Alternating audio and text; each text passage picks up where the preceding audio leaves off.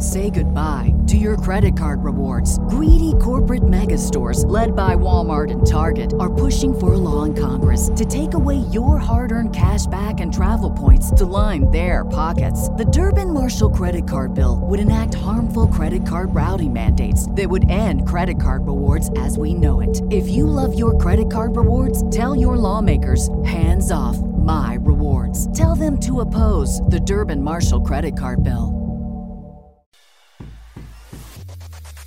You're listening to The Fix with Ryan Rothstein, live from the PropSwap studios of AM 1490 Sports Betting Radio. PropSwap that ticket and cash in while the odds have improved. Once again, here's Ryan.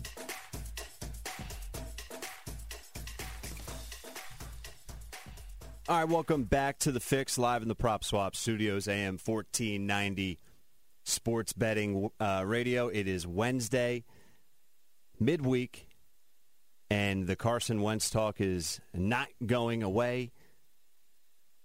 NFL Eagles insider John McMullen joins us now. Follow him on Twitter at JFMcMullen, PhillyVoice.com, Sports Illustrated at SI.com, and host of Extending the Play every Saturday morning from 10 a.m. to 11 a.m.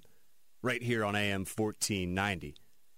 All right, John, I know you had a interesting article out today talking about Jason Kelce and what he had to say about the whole situation, so we'll get into that. Some injury updates. Malcolm Jenkins returned to Philly, so plenty to get into here tonight. I'll let you pick where you want to start. Yeah, I think Jason Kelce was very interesting today, and he usually is because he's an honest guy. He's usually above board. He's not going to give you those cliched answers, sort of Bull Durham answers, I always call them. He's a guy who's very retrospective, and he tells you the truth. And he laid down the truth on the Eagles' offense and just how bad it was. And I think, probably the best quote is he just said he never thought we'd be here with Carson Wentz. And I think that describes what I've been saying for months, really now. I never thought we would be here. And today was sort of the passing of the baton with Jalen Hurts taking over as the first-team quarterback, doing the press conferences, taking the first-team reps. It's his opportunity now. And it's interesting, we don't know. Doug Peterson talked about not having a crystal ball. We don't know. This could be a half. This could be the rest of the season. This could be the next decade. But it's an opportunity for Jalen Hurts. When you're on the field, you can seize a job, and we'll see. I mean, there's a lot of uncertainty. I can't tell you what to expect with Jalen Hurts. I do know he's got some difficult hills to climb. It starts with the number one defense in the NFL this week, but it also, spans to his own locker room and the fact that he doesn't have great playmakers, and that's never a positive thing for a quarterback. So at least it puts some juice into the season a little bit, and a little. I think people will be interested to see what happens with a little bit of new blood in this offense, and I think it'll tell us a lot too. Is it how much is on Doug Peterson's shoulders? I think we'll be better able to understand that at least. I think if nothing else, the comment from Kelce of never thought we would be here regarding, Carson Wentz getting benched, I think if nothing else, you look at that and say, you know what, maybe there's just been denial all around, even in the locker room over the past 4 or 5 weeks, and this decision is like, whoa, okay. Things are really bad. How did we get here? Yeah, I don't know. This is one of the things. I go all the way back to April and the draft choice of Jalen Hurts. And, I think you saw the start of it today. There was a little bit, I don't think it was overt, but there was a little bit of a schism, and I think it was a generational schism. I think you saw the Jason Kelces and the Fletcher Cox of the world defending Carson Wentz. And I think, some of the young guys who don't have a history with Carson and have essentially come in with Jalen Hurts are sort of Jalen Hurts guys, and that's why NFL teams don't want two quarterbacks, right? And you try to reinvent the wheel. The wheel's been going for a long time, and there's no use to reinvent it.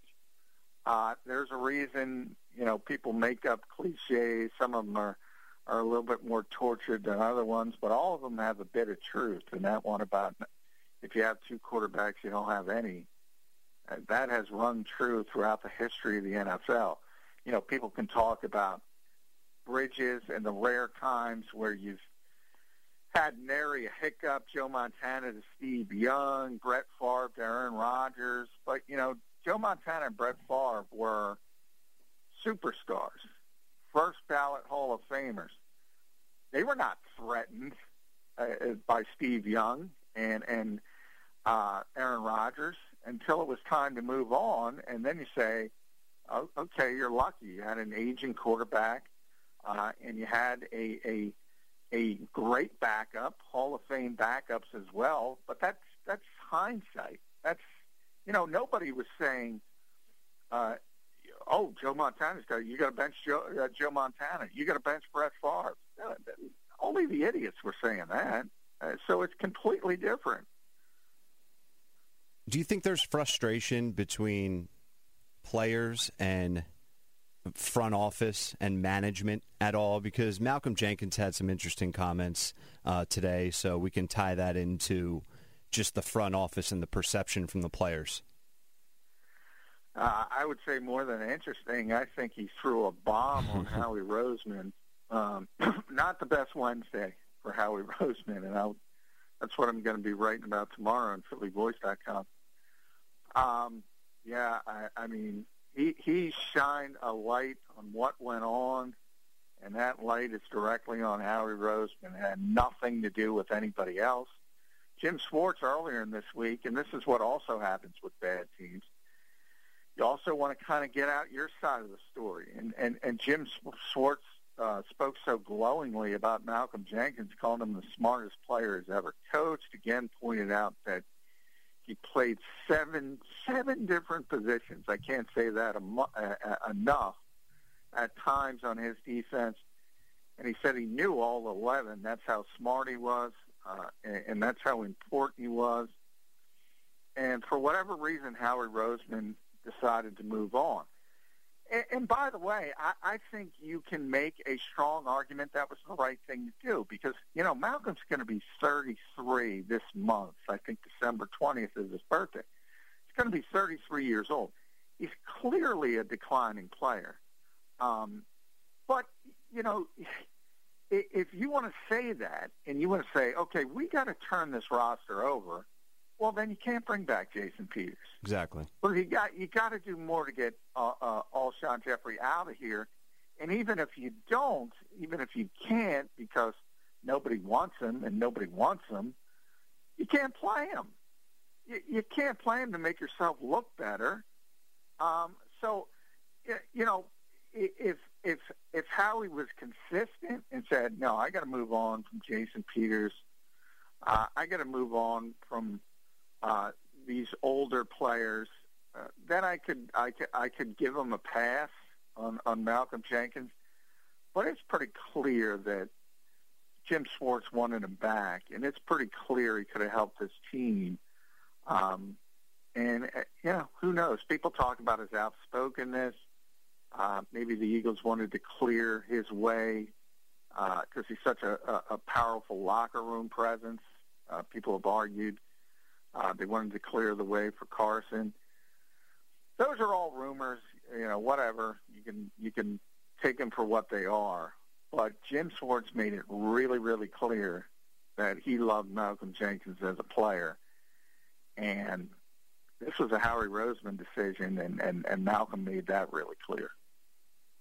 The more stories and reports that come out and shed light on different things, as you say, John, as some light was being shined on Howie Roseman today, it just feels like more and more like Jerry Jones and the Dallas Cowboys now in Philadelphia, like Malcolm Jenkins. And this is all speculation, and I don't know if any of this is true, like you said, but Malcolm's a big voice. Maybe he disagreed with some philosophies from higher ups, and he was in the know, and all right, we'll get rid of him. And Jason Peters is buddy-buddy with Jeffrey Lurie, like we know. He comes back. It just, the whole situation, man, it smells funny nowadays. It really does. Yeah, it does. I mean, I brought up Jerry as well, and they're just not as overt about it, but I've talked about Jeffrey Lurie being increasingly meddlesome, and most notably with the coaching staff. And it's not good. It certainly isn't, and we'll see now that, everything works when you're winning. You can overlook things and say, well, it's working, so even if I had a problem with it, you tend to go along with it. But when things are not working, and that's what I think you saw on Monday with Doug Peterson saying, this is my decision, I'm going to do what I want to do because things are going poorly. And he's trying to signal, look, this isn't my fault. And Jim Schwartz was trying to do the same thing. And this is what happens when you're 3-8-1. Guys want to make it more clear that, look, I'm doing the best I can. I wasn't given what I was asked for, or I'm not allowed to do what I want to do. They're signals. They're clear signals. There's reports, and there's a lot of them right now, but Lincoln Riley to come in and coach Jalen Hurts, and Doug's going to be out of here. John, I saw Doug's going to get traded. Can I project disaster on that right away? Yes. You can. So I guess what I'm getting at is, what can you see taking place in the offseason? Can you see a move like that being made? That would just confirm everything that we're speculating about. I would say, if they bring in Lincoln Riley, that just proves beyond a shadow of a doubt they didn't learn a damn thing when Chip Kelly was here. And that's not to say Lincoln Riley is obviously the same as Chip Kelly, but, he is sort of that flavor of the month. I don't know if you've paid attention to the Oklahoma defense, but I do know Lincoln Riley hasn't paid attention to it. So, you have another one of these almost Buddy Ryan in reverse coaches who only pays attention to one side of the football. And people can say that about Doug Peterson, but that's not what I'm talking about. Look, every head coach in this league has either an offensive or defensive background, and they give up the other side of the ball to a coordinator, whatever their specialty is not. But they're also responsible for the entire team, and if things are going wrong, they step in and they become a CEO and say, look, this isn't working. We got to do this a different way, whatever. Doug is that type of guy. Traditional coaches are that types of coaches. Chip Kelly's of the world, Lincoln Riley's, even Sean McVay. They don't even pay attention to what's going on, to 2/3 of the team, because you could add special teams into that as well. Talking with John McMullen. Follow him on Twitter at JF McMullen, host of Extending the Play every Saturday morning right here on AM 1490, 10 a.m. to 11, PhillyVoice.com, and Sports Illustrated at SI.com. Let's take a look at the Saints here, John, and you've highlighted this over the past week or two. The Eagles' defense actually isn't that bad, and it looks like Taysom Hill is going to remain the starter for at least one more week with the Saints. So as crazy as everything is right now, I feel like there's maybe a chance for the Eagles to get a win on Sunday.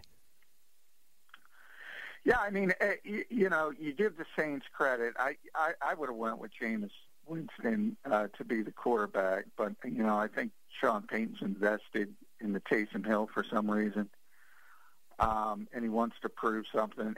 And you do have to give them credit. They've been winning football games, but they've been having to win them in a different way. And obviously, if you become a run-first team where you have really subpar, real deficiencies throwing the football, other than catching the defense by surprise, generally you're going to play close games. And if you play close games, well, think about it. All you need is one or two bounces of the football to go the wrong way, and a win turns into a loss.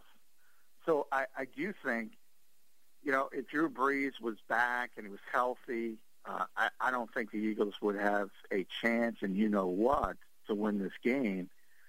With Taysom Hill, I think there's a puncher's chance because it's going to be close. Unless the Eagles completely give up, and I've seen no evidence that the veteran leaders on this team are doing that. Guys like Jason Kelce and Fletcher Cox and players like that, Brandon Graham and so forth, Rodney McLeod, they're not giving up. They're going to play. And the Saints are just not explosive offensively with Taysom Hill. And on offense now, just going back to the offensive side, how much is really going to change with a week of preparation knowing Jalen Hurts is the starter, not Carson Wentz? What can we expect to see different, if anything? I think it is going to be different. I think it's going to be more of as I said, the Nick Foles offense with the ability to run mixed in from the quarterback position on top of it. So it's going to be more read option, more zone read maybe because the quarterback can run the football, and it's going to be a one-read offense. If the primary is not open, either in Jalen's case you can tuck the ball and go and just run it, and I think that's what the Eagles are going to go to, and it's worked in the past for them. We'll see if it works again, but I think that's probably the best offense this team could run right now because the offensive line is what it is at this stage. They're not going to hold up for multiple seconds, as you've seen all year, to go through second and third progressions. And Jalen, let's be honest, he's probably not capable of that as a rookie quarterback in the pandemic season, who hasn't gotten first-team reps until today. So I think you're going to see a simple college-like offense. So, if you want to see Lincoln Riley, you're going to get a preview. Can't wait. Injury update, John, as we're in the middle of the week. I think Fletcher Cox, interesting, is dealing with that neck injury, and he didn't practice today, but it's pretty clear the Eagles are just trying to be same thing happened last week, and they're just trying to get him through the week and get him to the game completely healthy. And he even talked to us today. So, injured players, if you're not going to play, you're not going to trot them out in front of the media. So that's a clear indication that Fletcher Cox is going to go again. And by the way, Fletcher stood up and stood behind his tweet that he liked that said Carson Wentz should still be the quarterback. So that's where I get into that generational schism. And linebacker, they have a number of hamstring injuries. And so the day-to-day players, T.J. Edwards is one of them, Darius Slay with the calf and the knee. Those are the players you got to keep an eye on. But still kind of too early in the week. And from what Doug said on Monday, it looks like Slay is going to play. I'd be a little bit more iffy on T.J. Edwards because hamstrings can be tricky, but nothing tremendously serious as it had been earlier in the season.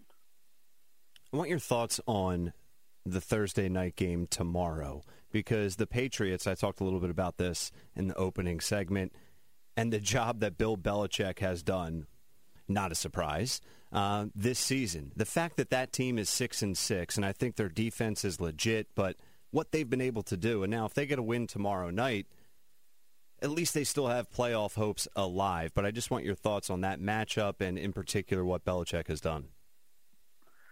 Yeah, he's done an amazing job, and that's been his MO, obviously, for a very long time, over 2 decades now. And I said the Patriots were going to win 10 games, but they were going to find a way. They're probably not going to get to that number, but they still got a chance, and it's pretty amazing after how it looked early in the season. And if you look at Cam Newton's numbers, they're not great, they're not spectacular, but they use his running ability. They find ways to win football games, and that's what good coaches do. You see it, if you look on the other side, you see, Mike Zimmer starts 1-5.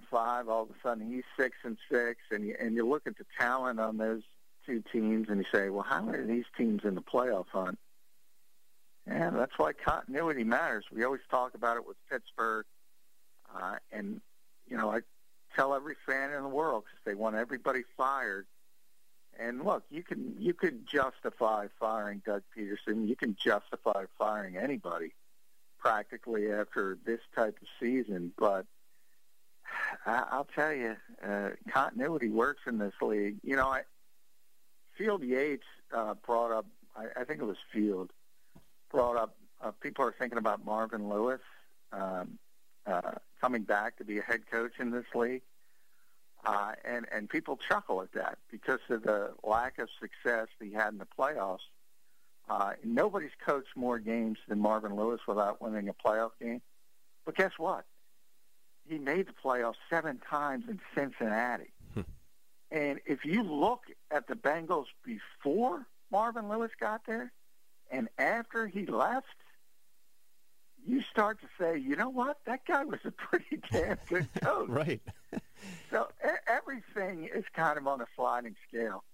But I will say that sliding scale always points to continuity, and that's why I've been steadfast. I would not fire Doug Peterson. If you want, now he might want to leave on his own because of what's going on, but if Jeffrey Lurie says he wants to fire somebody, he's got to fire his buddy. You can't fire the head coach. Sticking with that topic, just head coaches and the impact and everything else surrounding it, Sean McVay, and that ties into the game tomorrow night. Like, is Jared Goff a good quarterback, or is Sean McVay that good? Like, I go back and forth between those two things all the time. Like, are the Rams legit? How good is Sean McVay? How good is Jared Goff? That team is just hard to identify right now. Some weeks you feel like they can come out of the NFC. Some weeks you feel like they're going to lose their first playoff game, if they're in. Yeah, I mean, they're a very good offensive team generally over a large span, over a 16-game season. Sean is a tremendous coach, but you kind of saw when they made the Super Bowl. He doesn't make a lot of adjustments. They kind of do what they do. So it's a lot of eyewash, a lot of 11 personnel. And, people have termed it, I have termed it all the time, Jared Goff is an exoskeleton for Sean McVay. He's in his ear until the very last second telling him what to do. But, I mean, he does have tremendous arm talent. He can throw the football with a clean pocket. So he's like a lot of quarterbacks. I say it all the time. If everything else is good around him, he's going to be good. But if things break down, he's going to look really bad at times. And there's a ton of quarterbacks like that. There really is. The problem with Carson Wentz, he's in that category as well, is you shouldn't fall apart to the degree that he did. But Sean is a very, very good offensive coach. I think the Rams made a big mistake in getting rid of Wade Phillips, and because he doesn't pay attention to the other side of the football. So he needs a Jim Schwartz type. He needs a Wade Phillips type who can put together a more representative defense. They have Aaron Donald, who's still the best player in the games, best defensive, I would argue the best overall football player in the NFL. And Jalen Ramsey obviously is a great corner, a little bit inconsistent, but all corners get beat in this league. And again, Philadelphia fans don't seem to realize that. But I don't think they're good enough defensively. And, when Sean does come up against a Bill Belichick type, and there aren't a lot like that, I mean, he embarrassed them. And he didn't make adjustments. And until he gets to that point as a coach, it's hard to imagine them winning unless they have amassed so much talent, and they don't have close to what they once had when they were in the Super Bowl. Last one for you, John. Your thoughts on the current state of the NFC East, because the Giants, they're 5-7 after starting 1-7. Washington just taking down the Pittsburgh Steelers. How good are those two teams, if they're even good? Well, the Giants are good defensively, and that kind of really snuck up on people really quickly. But they made a lot of good decisions, and this is why you don't have to tank in the NFL. You look at, people are making fun of Dave Gettleman for bringing in James Bradbury. Well, they're not making fun of him anymore for bringing in Blake Martinez. They're not making fun of him for that anymore. And that defensive line, it's interesting because that's the strength of both teams, is the defensive line. And you could argue, I think Washington has the most talented front in the NFL, and I think the Giants are probably top 5. That's how good they are up front. So they're legit defensively. Offensively, obviously Saquon Barkley was a huge hit to them. They don't have great receivers. I think they expect to get Daniel Jones back this week, so that'll help at least a little bit. But, they have to win with their defense right now, and I think Washington is the same way. Alex Smith, we've talked about, great story, but, if you look at Montez Sweat, his play at the end of the game against Pittsburgh, he essentially won the game with the batted ball. They're great up front, and they struggle with playmakers. And now Gibson is hurt. They have Terry McLaurin, but they don't have a ton of other playmakers. Although Logan Thomas is a great story. The quarterback from Virginia Tech. It took him years to turn into a tight end, and he looked great against Pittsburgh. He looked tremendous. Did you see that comment from Mike Tomlin? He was talking about Chase Young, but he said, I never want to lose enough games to ever even have the opportunity to get a football player like you. Yeah, that's the way winning coaches always think. They don't want to be up there. So, you have this, that's what I mean, you have this, and no one knows it better than Philadelphia because of what went on with the Sixers for all those years. Nobody thinks that way in the NFL from a coaching perspective, from a playing perspective. Nobody wants to tank for Trevor Lawrence. As easy as it might seem, and there's no question that would be the best thing for the New York Jets. If they keep Adam Gase, they'll find a way to screw it up, but I can't imagine they'll keep Adam Gase. But, it's easy to tank. It's not easy to have consistent success. And there's that team again, Pittsburgh, 1968, 3 coaches. If you have some time, look at Mike Tomlin's record. Look at the consistency of what he has built with that football team. It's pretty amazing. And even if you go back to last season, when everything went wrong at the quarterback position, you lose a Hall of Fame quarterback. You lose the backup. You're playing a guy whose first name is Duck. And they almost made the playoffs. Amazing. They almost made the playoffs. That tells you what they built in Pittsburgh. And ultimately, I don't think they were good enough to be 11-0. I think a little bit of that was a mirage. But they're just a good football team. They're going to have a real difficult time, as anybody would, with Kansas City. But overall, that's the organization. That is the organization every team in this league should be looking at to follow. Because, you can say New England, but we've seen it. You can't replicate Bill Belichick. Can't. Right. You can't replicate Bill Belichick. You can replicate what Pittsburgh does. And the reason you know that is because they've done it for 50 years with 3 different guys. It's true. It's a great point, and it's absolutely remarkable what they've done with Mike Tomlin, with Cowher. Since '68, it's impressive. And I don't know if Philadelphia will ever get to that point. John and I will talk about it every night at 10:30. Philadelphia Eagles' latest news and notes. Follow John on Twitter at JFMcMullen, PhillyVoice.com, SI.com, and Extending the Play every Saturday morning right here on AM 1490, 10 a.m. to 11. All right, John. Thank you, my friend. We'll do it again tomorrow. All right. Thanks, Ryan. Yep. There he is, Johnny Muck. And he's right. Just what the Steelers have been able to do for, how long is that? 52 years, 3 coaches. And John brings up a good point